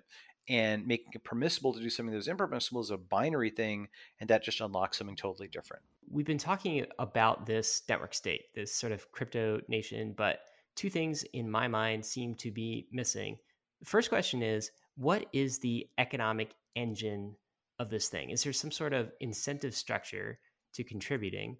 And then let's get into the social layer of this thing. But first, the economic engine. What powers every you know nation has an economic engine of some sort. What is this nation's economic engine? So I think it's going to be digital labor for digital currency, where the digital labor aspect is it comes from a digital university. And so the idea is that, cities in the past were begun on the basis of being near rivers or oceans or coal mines, natural resources of some kind. More recently, they've been that's become more commoditized thanks to shipping and so on. You don't have to be next to a coal mine to get access to coal. You do pay some surcharge for being far away from it, but you can get it shipped to you. And not just from one location, but from any of the locations where it's being mined, right? And so instead, what matters is the proximity of a university of some kind. So Stanford and Berkeley are one example, but certainly, Oxford and Cambridge and other universities around the world have sort of catalyzed these sort of local tech ecosystems. And in the cloud, if you could build a digital university that issued what I call a crypto credential, namely a provable certificate that shows that you have a certain skill, and it could go very micro, right? It's like I can code a binary tree in Rust. Okay. And the source code that you have to do that is put on chain, as is the integration test that evaluates it. And it's maybe co-signed by a proctor who saw you type it in, and maybe it's encrypted so that it's not easy for somebody else to copy, but that you could easily give a view key to somebody so that they could run an integration test against it to confirm that you actually coded at this time, right? I mean, there's other features as well, but those are just some of the things. That gives you something which is like a very fine-grained qualification. You might say, okay, well, why do I care if they can code a binary tree in Rust? Okay, well, now let's say they've got examples where they can code not just a binary tree, but a skip list and a B tree, and like they've coded a compiler and an operating system. They've basically gone through the list of major algorithms and data structures, and they've done so well in Rust, and they've got like 70 different examples. Okay, that might be somebody who could contribute to the parity code base, right? If they've done the same thing, they've done it in Go, that might be somebody who's qualified to contribute to the Geth code base, right? And so now what you did is you just made the impedance matching from somebody's skill to their work much, much, much easier. And it could be something where, okay, someone who has that crypto credential and they submit a pull request to your open source project, you're more likely to look at it. Or you just may, merge it, given that you probably want to review it for security and other types of stuff, but you're much, much more likely to look at it. If they interview with you, you're much more likely to give them an interview. So basically, like crypto laborers, right? And they get the crypto nation provides them credentials in Yep. this model of things, and of course, that's a powerful labor force. Of course, they're all a credentialed labor force, which is pretty interesting. Does the crypto nation get its cut? Does a percentage of the earnings go to some tax system, as a nation state might do, or is there some sort of like issuance fee, some sort of inflation that happens in the background? So, like, what is the economic engine that actually pays for the national infrastructure, if you will? So the simplest is, so several thoughts on this. First is, if you build an economy, there's like 500 different ways you can take fees off of that economy if you need to do that, right? Right. But the simplest is you boost people's human capital and then you take a cut. One way of doing that is, the Lambda School model, where it's an ISA, right? That is to say, you train, you take a worker at Walmart, you train them in programming, you place them in a programming job, and Lambda School for some people increases their income like $100,000 a year, and then they take a cut of that via the ISA, right? So you literally increase somebody's human capital, you take a cut of it. That's a win-win-win all around, right? Okay, so you educate the individuals, and then as a result of that education, they go out into the workforce, and you've invested in them with an ISA, an income service agreement, I Yep, believe. yep. And then you get your dividends paid to you by the labor of that person that you educated. Correct. That's right. And so they've made $100,000 more a year, and they give you back $20,000 or $30,000, something like that, right? That's a Lambda School business model. Another business model is, something like On Deck, where people pay to be part of a community, and they get mentorship and help out of it, sort of like like a what's it call it? Sort of like a college alumni network if you can't get into a college, or you can't attend remote or something, right? But it's much cheaper than that, still, reasonably priced. So that's another version where it's a membership base, like community base. You're part of a And polite then aligned and then community. so Go the ahead. laborer gets credentials, access to these credentials. What other public services do they get from the nation state? So if I'm in the nation of the United States, I get a pretty robust legal system, for instance. Generally a nice place to live. Good rule of law. There's geographic, I guess, weather sorts of advantages. There's economic advantages if I'm close to a place like New York City, that's financial hub of the world. These sorts of things. Those are the network effects that the United States has, and the benefits of being a U.S. citizen. how would such a nation state or such a crypto nation attract these types of laborers? What would be the perks or the public goods? Yeah, it's a good question. So, well, first, I would sort of contest your premise, which is I think that the value proposition of, if you separate out into physical America and digital America, okay, and you say physical America is, being physically present in the United States, and digital America is, having access to internet services, not all of which are American, but many of which are. So that's Amazon.com and Google.com and Wikipedia and whatnot, right? I argue that much of the value proposition of being physically in America has been uploaded to the cloud over the last 20 years, Hmm. in the sense that you can live an American grade life in Thailand or Poland or, you know, like big swaths of Brazil and, so on and so forth, right? In good chunks of the world, especially in Asia, much of Asia, you can live, and Eastern Europe, Western Europe, much of the Middle East, or at least parts of the Middle East that aren't, in war, but like Dubai, for example, pretty nice place to live. Israel, you know, um, and good chunks of South America as well. You can live an American-ish life, sometimes American plus, because it's better. The streets are cleaner in Asia. And your email is the same. You log in and boom, you're in the same Gmail, no matter where in the world you are. And Right? do you mean irrespective of whether you have an American citizenship or not, if you're Yes, using sort of these quote unquote like American that's internet right.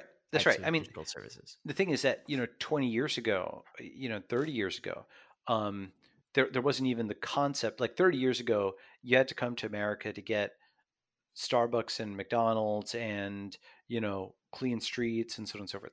Over 20, 30 years, the world has dramatically changed and lots more places have become livable. It's like the sort of things that you take. The reason I just say Starbucks is it signifies a certain level of sort of consumer affluence that you can afford to Mm. pay $4 for burnt coffee or whatever. I like the particular way they burn it, by the way, but it's Oh. just sort of a signal. You've got at Starbucks, you've got an Apple store, you've got high-speed internet connection, you've got food delivery, you've got grocery delivery, you've got Amazon delivery, you've got printers, and your plugs work, your power works, water works, all that type of stuff, right? The basics, plus a little bit more than the basics. You can get in much much more of the world now than you could 30 years ago, 20 years ago. So, Balaji, one question that I have with the formation of this whole nation is why the incentives are there, but what about this? How does a social fabric cohere? When the American Revolution established America, there was like a very similar shared set of values that people wanted to see instantiated, and I don't think that while there's plenty of incentive to move to this new theoretical nation, which that has an intrinsic advantages and intrinsic incentives to be there, it seems to be missing a social purpose, a social coherency. How does a community arise in this new like nation? Well, so actually, that's a huge part of what I talk about in the book. Short version is absolutely, when you think about France, the first thing you think about is not the French stock market. God bless them. Okay. The first thing you think about is not, the valuations of their tech companies or anything. You think about the Louvre, and I know I'm pronouncing that wrong. The Louvre. The You, Louvre. yeah. You think about, the Eiffel Tower, and you think about baguettes and le fromage and all this stuff, right? And and you think about their culture, because they really do have an amazing culture. They've done some amazing things, and that's what kind of defines them as a country. It is their art, it is their food, it is their architecture, it's all that stuff, right? um, and what's interesting is whenever you have large assemblies of people, there's sort of a default culture forming process. We don't usually think of this, but the 100 something million person social network called Japan created sushi, and the 300 million person social network called Reddit helped create keto. You know, and Hmm. keto came out of Reddit. It is absolutely a diet of the internet. You know, And you can argue it's a subculture. It's not the entirety 300 million. I would agree with you, right? But it's not the cuisine of any country yet. But I think it will be. Okay. Hmm. And so, in the same way, once you start thinking about nations as just large collections of people with a shared culture, one should also realize, well, actually, the U.S. is unbundling, right? Certainly, people have talked about it as like blue versus red or whatever, and that's an important aspect. But it's unbundling in lots of other ways. It's got cloud people versus land people, who are working remote versus working with their hands. It's got like folks who are secular versus others. Just the commonality that bound the U.S. together is just less there, and Hmm. so you do have to rebuild that online. And I think it's a gradual process. It's not going to happen overnight, but things like uh, you know articles that you agree with, piece of art that you like, generating culture together, hanging out together, socializing together. I think video games are underrated because they're remote play as opposed to remote work. You don't normally think of it this way, but for example, there's a company which I respect, and they do like a Zoom coffee, right? And look, Zoom coffee is fine, but you're sort of inventing a ritual, to do that you wouldn't normally do, right? It's a little unnatural to come and drink your coffee in front of the monitor, right? What is natural is to get on Call of Duty or Fortnite, with your friends and blow something up, right? Um, Well, and what's also natural, I think, would also be like finding people via Facebook or Twitter, right? That's a large part of how communities are established. that's right. But we in this podcast, we've talked about how Facebook and Twitter kind of represent, and Google they kind of represent their own internal nations. Are these nations invited to this new nation, or is that against the ethos? Is that against the purpose of this whole thing? So, what do you mean? Are Facebook and Twitter nations invited to this new nation? Is that what you're asking? Yeah, like is the social fabric of the nation established through a Twitter medium, or is that like antithetical because it's using an alternative Twitter, or is using Web 2 technology when it could be using a more decentralized medium? Oh, well, I mean, the technology is certainly one aspect of it, but I think the Hmm. fundamental thing is that Twitter and Facebook are utilities, not communities, Hmm. Okay. right? So I see. the whole point is basically that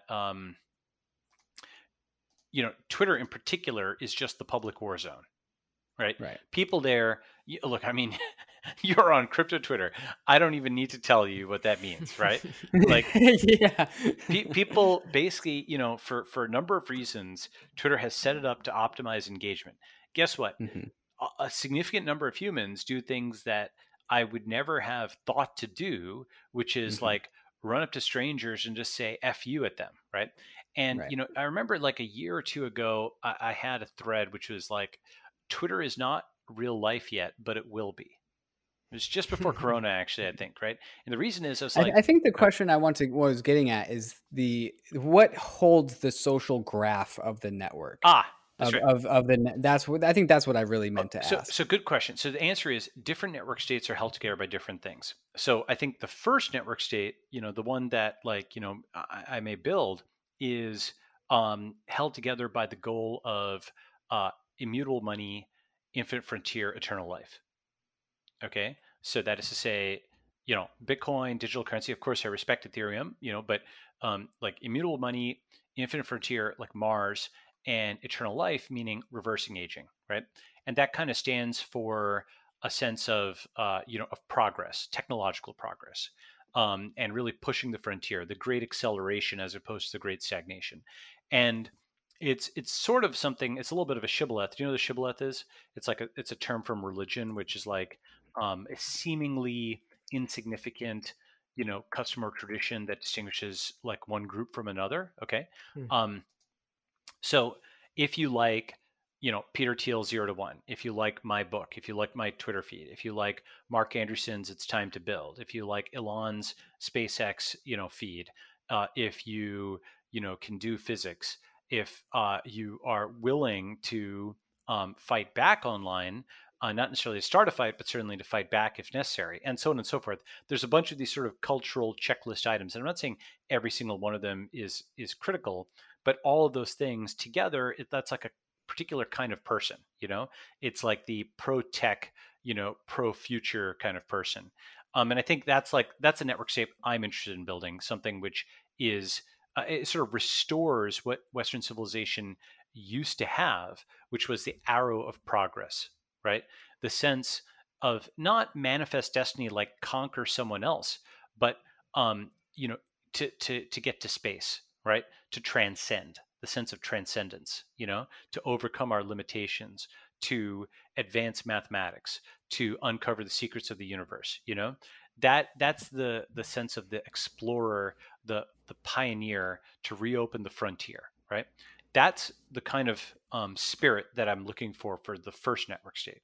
And the interesting thing about this, Balaji, is right. So somebody could take all of the open source that is built through the network state that you're envisioning, fork it, and instantiate their own network state with, say, a different set of values, right? Something like that's like super like conservative or super regressive, or like they're really passionate about the keto diet, right? Whatever.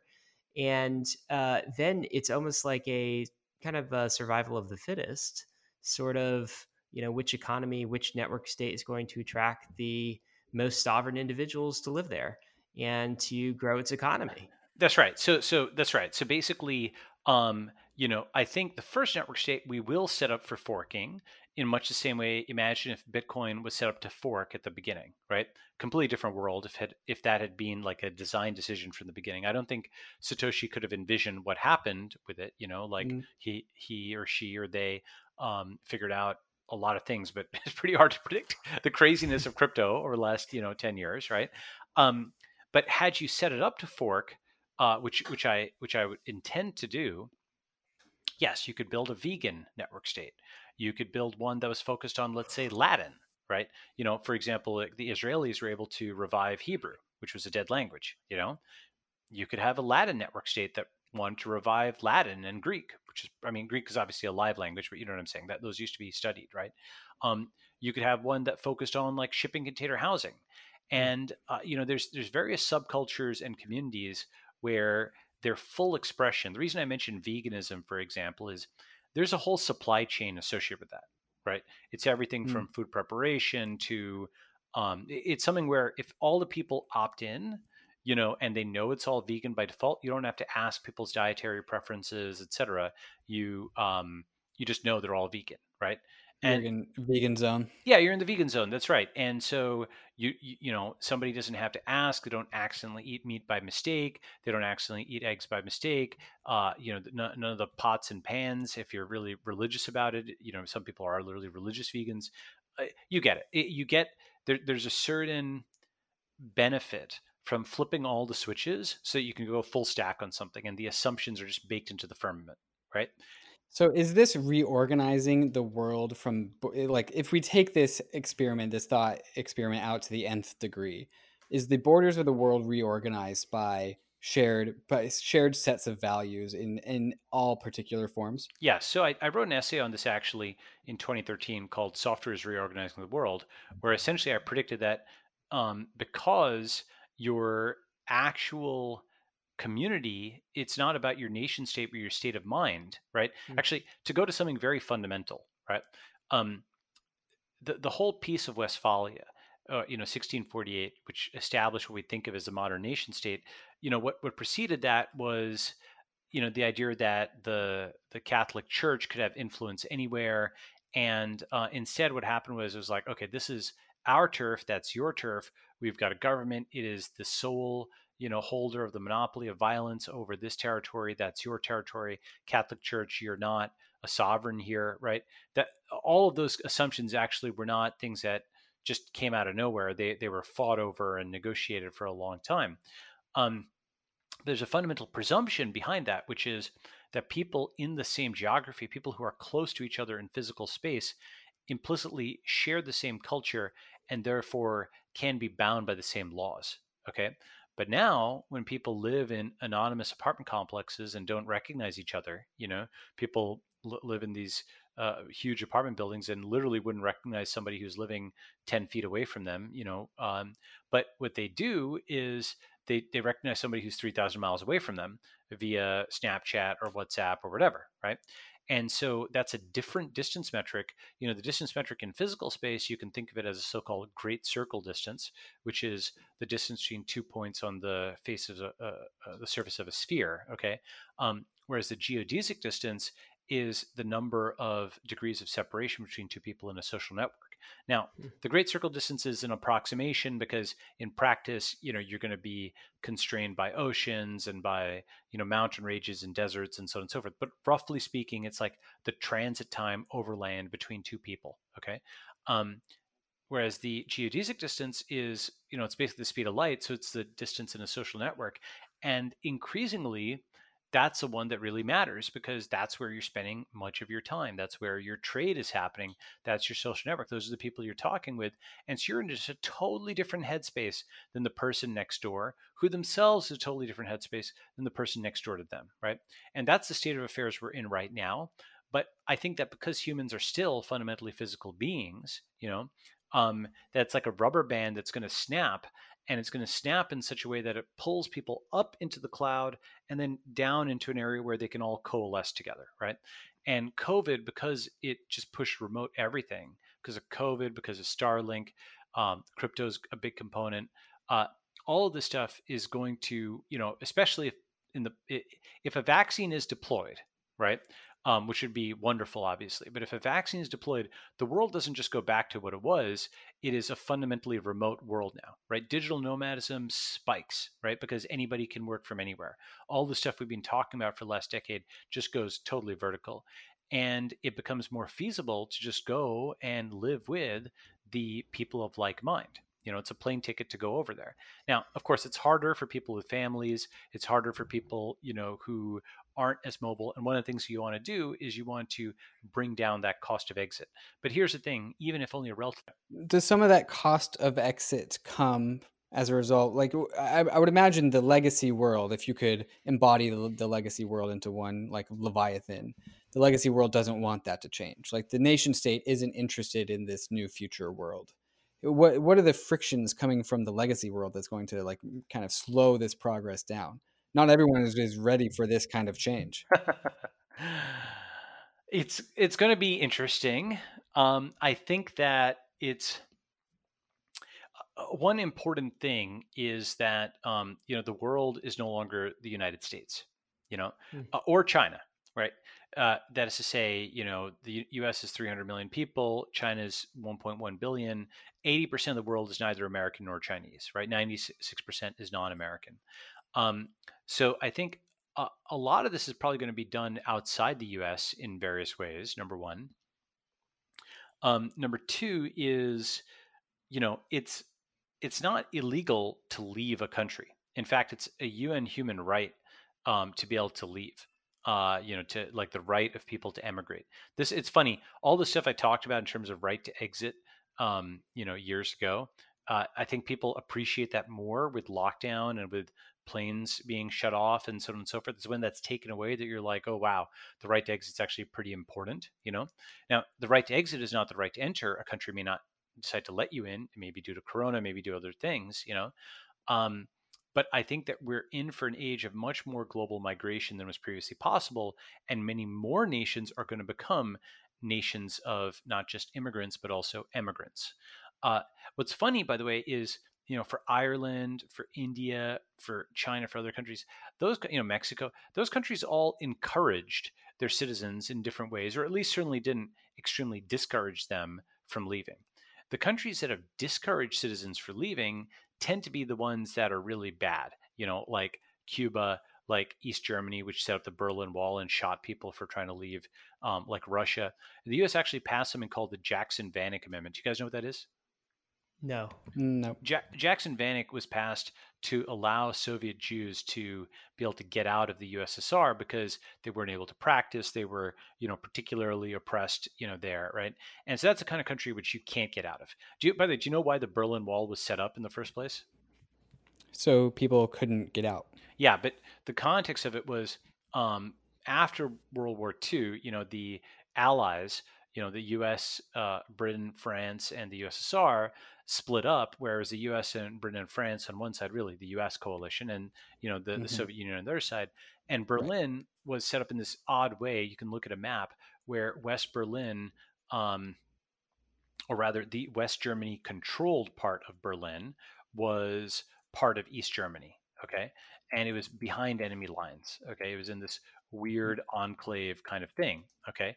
And so, because of that, what that meant was that it was a weird loophole, um, that you could walk out of East Germany into West Berlin. Here's actually, I'm going to paste this into our little document or whatever, so you can just kind of get a visual of it. So you could walk out of the Eastern Bloc into West Germany and GTFO out of this horrible, communist dictatorship, right? Now, of course, that was quite a loophole, and East Germany did not like that, especially once all the professionals started doing it, because those were the people that the communist regime was giving the worst deal to. So they came up with a term called Republiflucht, which pathologized anybody who left. And It was something which was basically like, oh, you're a traitor for leaving. Mm. Here, I'm just pasting it in over here. You're a traitor for leaving. I can't believe you're doing this. From the moral standpoint, as well as the interests of the whole German nation, leaving the GDR, meaning the German Democratic Republic, is an act of political and moral backwardness and depravity. Those who let themselves be recruited objectively serve West German reaction and militarism. Is it not despicable when, for the sake of a few alluring job offers or other false promises about a guaranteed future, one leaves a country in which the seed for a new and more beautiful life is sprouting, for a place that forever a new war and destruction? That kind of tone, right? Um, Mm. and Basically, Republiflucht was this thing where, the country that sucked, everybody wanted to leave it, and they started to put up barriers to leaving it, and then eventually a wall where they shot you for trying to leave, and that was there for 40 years. So, I mean, it's something where, actually, 40 years, not exactly 40 years, 38 years, okay, but that is something where, unfortunately, I think some countries will go down that route. I think other countries are going to be more favorable to migration, either A, because they're net winners, or B, because they're just more enlightened about it. Okay, so another question I have. So, say the right to exit, like citizens start exiting countries in various ways.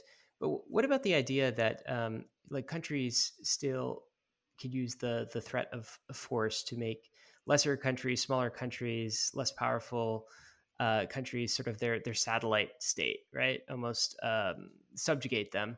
Do you think that basically in geopolitics it's sort of the rule of the jungle, balaji, or do you think that like there can be a more peaceful coexistence? Like for a I th- crypto nation, would a crypto nation have to have a military, for instance? I mean, as crazy as that sounds. well, I think that, we're getting to, so a few things. First is, um, India managed to get its independence non-violently, right? So did Singapore. So it is possible to do. So that's kind of one major concept. That's an important inspiration. I think also that, you don't have to go to full sovereignty right away. You can, I mean, just getting a special innovation zone where you're building a new city where you have dispensation from the powers that be. There's 233 countries in the world. Some of them will want entrepreneurs to come near and build, the self-driving car Detroit, right? So I don't think you need a military to do a lot of this stuff. Number one. Okay. Number two, though, you ask, could it be possible that somebody, that governments will get very oppressive and so on? Unfortunately, that is possible. However, I would also say, there's this sort of toy problem in differential equations where you've got two armies and you have the assumption that, like, the first army is N soldiers and the second has M soldiers, and the N soldiers can kill the M soldiers at a rate K1, and the M soldiers can kill the N soldiers at a rate K2. And so what happens is each side is shooting the other and knocking down its soldiers, which knocks down the ability of the other guys to kill this group, and vice versa, right? So, basically blam, blam, blam, blam, and who wins, right? And if you've got more firepower but fewer people, you might, take them to zero faster than they take you to zero, right? Okay. And so in a sense, you're losing power even as you're fighting the other guys.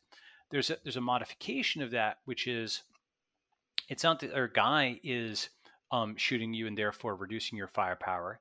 It is one where using your firepower causes enough public backlash that it reduces your firepower. Okay. So hard power, the use of hard power, especially if it's filmed, depending on how it's filmed and how it's put out there, potentially reduces the support for further ruthless measures of hard power. It very much depends on the context and so on, but it can be delegitimizing. Okay. So for example, when the USSR went and did, the invasions of, Hungary and of Czechoslovakia, like in 1956, uh, when the Soviets rolled tanks in there, or when in 1968 when they rolled tanks into, the during the Prague Spring. Both of those were things where the Soviets put it down, but they did so with just brute force, right? And and those, like they caused people to know that they were not free people, you know. And it did take 20 years. It wasn't something that happened overnight, but they paid a price for that, which was delegitimization among people, at least behind closed doors, you Hmm. know. And I think that that price paid for the use of very coercive hard power is faster in the internet age with encrypted, end-to-end messaging and so on and so forth. It's, if you're brazenly, attacking or censoring or, doing something in a way that's non-consensual, you might try to suppress it, and it might be partially suppressed in mainstream channels in China, in the US, in whatever country, but it will ultimately erode support for that regime. At least that's a positive take, right? The negative take is you have a regime that's so efficiently totalitarian that it can actually reprogram people's brains enough that they don't even question it. Um, I think that's going to be hard in the age of the internet for lots of reasons, but I can't say it's impossible. So we have to work towards that, or against that rather, towards a better future instead. So, Balaji, this has been so incredibly fascinating. I think it's obvious to many who are listening that, like, maybe coming to this podcast thought they were in like the end stages of the internet, or the technology's over, that this is the very beginning. But Yeah. to kind of pull this full circle and wrap this up, we talked about COVID at first, and the world becoming more decentralized and even more variant, leading to this distrust in institutions, and trust being the scarce commodity. And then we've got crypto as this trust substrate. And then we started talking about how crypto could be used not just for anarchy purposes, but to build actual civilizations, even network states, as you call them. But remind us, put a bow on this for us. Why is this all good for the world? Like, what problem would this sort of thing solve? Right. It would solve the problem of how to address regulatory harmonization. I know that seems like it's out of nowhere, but I think of that as actually the most important problem in the world. Okay. Let's say, what? Huh? Okay. I've never heard this term. Okay. Let me explain. Harmonization is the process by which small countries outsource their regulation to the United States of America. Okay. So this is in the same way that a small company might outsource its login to Facebook, right? A small country might outsource its regulation to the USA, right? And when it does so, that means that the American bureaucrats at the FDA or the FEA or the SEC or what have you basically have a global hammerlock on regulation. That is to say, they are able to just quash um, innovation worldwide because they're the police. They can literally order raids and fines and seizures. They can get banks to pull your account. Usually it doesn't come to that, but lots of threats happen beforehand. Usually when they just point the finger at you in the press, everybody just scurries away because they're so scared of getting hit, right? And so the issue there is that, when's the last time you elected a federal regulator in the U.S.? They typically have career tenure. There's so-called plum book appointees, which are the folks who are appointed by a new administration, and those are the most senior officials. But the rank and file, including fairly senior people, just one notch below, like the commissioner or the director or whatever, the rank and file, including the relatively senior managers, often have career tenure, which means they can't be fired and they're not elected. So they're not subject to either. If you whether you have an electoral or market theory of accountability, they're not subject to either. But they also have a hammerlock on worldwide innovation through this process of harmonization. Now, cracks have started to form in this. For example, like, in different ways, like Brazil has more liberal drone laws in some ways. Singapore has been doing self-driving car zones. Germany's experimented with stem cells and, allowing people to do stem cells. The UK has a fintech regulatory sandbox. Um, and, Russia and China kind of have their own regimes for technology in many ways. So the hammerlock is sort of breaking, and of course you've got Uber, you've got Airbnb, you've got crypto. Um, the U.S. stranglehold over worldwide regulation is breaking. When I say stranglehold, it's like a few unelected, unnamed, unaccountable, unfireable people who have this hammerlock, but it hasn't fully broken, and in particular for physical innovation, it hasn't broken yet. And what you really want, because here's the thing, um, the naive person, I mean, look, I'm sympathetic in some ways to Ron Paul or what have you, but Ron Paul was like, end the Fed, right? And the reason that's like laughable is, the Fed is at the center of a million different things. It's like this extremely important hub node. It's like saying end Google or end AWS. Okay, if you just did that without a replacement, the whole system crashes. However, exit the Fed is much more reasonable, right? Exit the Fed is BTC. Exit the Fed is build something up over time, which gains backlinks in a gradual opt-in fashion and gets through 1,000 different proof points and a million different tests. And it gradually becomes the next financial system, as opposed to trying to do this overnight switch over, just end it without any replacement. Okay. You can't just end it. You have to replace with something better. So in the same way, I think exit the ABC agency, exit the FDA, exit the SEC, exit, the FAA, et cetera, comes when the 96% of the world that is not American realizes that harmonization may be holding them back. I mean, Corona has really taken the bloom off the rose, right? If you thought that the FDA was like this competent regulator, the fact that it held back the tests that could have prevented the pandemic in the US from becoming a pandemic. Like, I don't know if you remember this, in February, emergency use authorization was denied to academic labs, preventing them from rolling out coronavirus tests. So that's why the country was flying blind for weeks, not knowing how many people actually had the disease. So it was able to grow exponentially out of sight. Okay. And, that's a very concrete, undeniable, very large scale consequence example of what bureaucratic inertia can do, something that had the cost of trillions of dollars and hundreds of thousands of lives, that was in part on FDA, certainly in part on CDC, in part on the White House, in part on like the state of New York and every other state. But it's definitely something where, had we had better biomedical technologies, had we had better quantified self, had we had better, and faster genomic testing, there's many innovations I can point to that were held back by FDA over the last decade. For example, your Apple Watch would have had way more sensors in it, had FDA not nerfed it. Right, 23andMe would have been at hundreds of millions of people, so you might have been able to get pharmacogenomic analyses of individual drugs and vaccines, and immunogenomic analyses of which which particular immune things affected your disease response.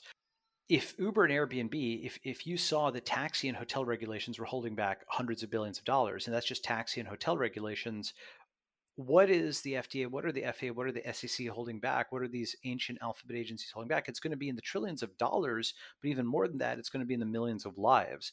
The only way we can demonstrate that without crashing the system, you can't just end those agencies, though, because they're at the center of everything. Like, every approval goes through them, every company is hooked into them. You have to create new opt-in regimes outside, where everybody opts into them. They take the risk. They deal with the bugs, because there'll be lots of failures at the beginning. and you have much faster innovation. And over time, enough people gravitate towards that it proves itself, or not, in which case it's, just like a shit coin or whatever, so to speak, it fails, right? And then, the failure is limited to the 100 people who tried it out, rather than, trying to impose that new regime on everybody, right? Makes sense. So this solves for a bunch of things. For those people who are what I'd call technological conservatives, they have an intact regulatory system. They can, if they like the regulations, they can keep them. For those folks who don't, your body, your choice, right? You get enough people together, and now you can get a jurisdiction where you actually have bodily sovereignty, because we can do bungee jumping, right? We can do skydiving. Euthanasia is legal. Many people believe, like marijuana, other kinds of drugs, recreational drugs should be legalized. When you add all that up, it doesn't make sense as to why you should be so restricted in terms of other kinds of medical procedures that could help you. And getting new regimes for doing this, I think that's the most important thing we could solve for biomedicine, for other technologies. Balaji, it's very clear that you have spent a lot of time thinking about this. We speak often on the Bankless program about how these crypto economic systems are social scaffolding for organization, right? Bitcoin as a money is a tool for people to coordinate around. Ethereum as a property rights management system is another tool for people to coordinate around. And we often speak about the logical conclusion of where this goes. What happens when we find new institutions to coordinate around? And so tip of the hat for being 10 years ahead, a decade ahead of everyone else with how these things can actually manifest themselves as organizational tools in the real world. So thank you for coming on the Bankless podcast and sharing your ideas with us. They have been already extremely valuable to me. And I look forward to listening back on this episode in the future as some of these ideas begin to manifest themselves in the real world. Thank you. Guys, action items, you can go to balajis.com/signup. I think he is going to be sharing more about his new book, A Network State, that is coming out, as well as other items of interest if you enjoyed this conversation. We will also include in the show notes hyperlinks to all of the references that Balaji made during the show. There are quite a number of them, so we will include that. Check those out. Lastly, 5-star reviews on Apple Podcasts. Guys, we are moving up the charts with those 5-star reviews. Just a reminder, if you love Bankless, give us a 5-star review. Tell us what you like, and we will pop up the charts and get Bankless and crypto up into mainstream. Risks and disclaimers, everyone, none of this was financial advice. ETH is risky, so is crypto, as is DeFi. You could lose what you put in, but we are headed west. This is the frontier. It's not for everyone, but we're glad you're with us on the Bankless journey. Thanks a lot.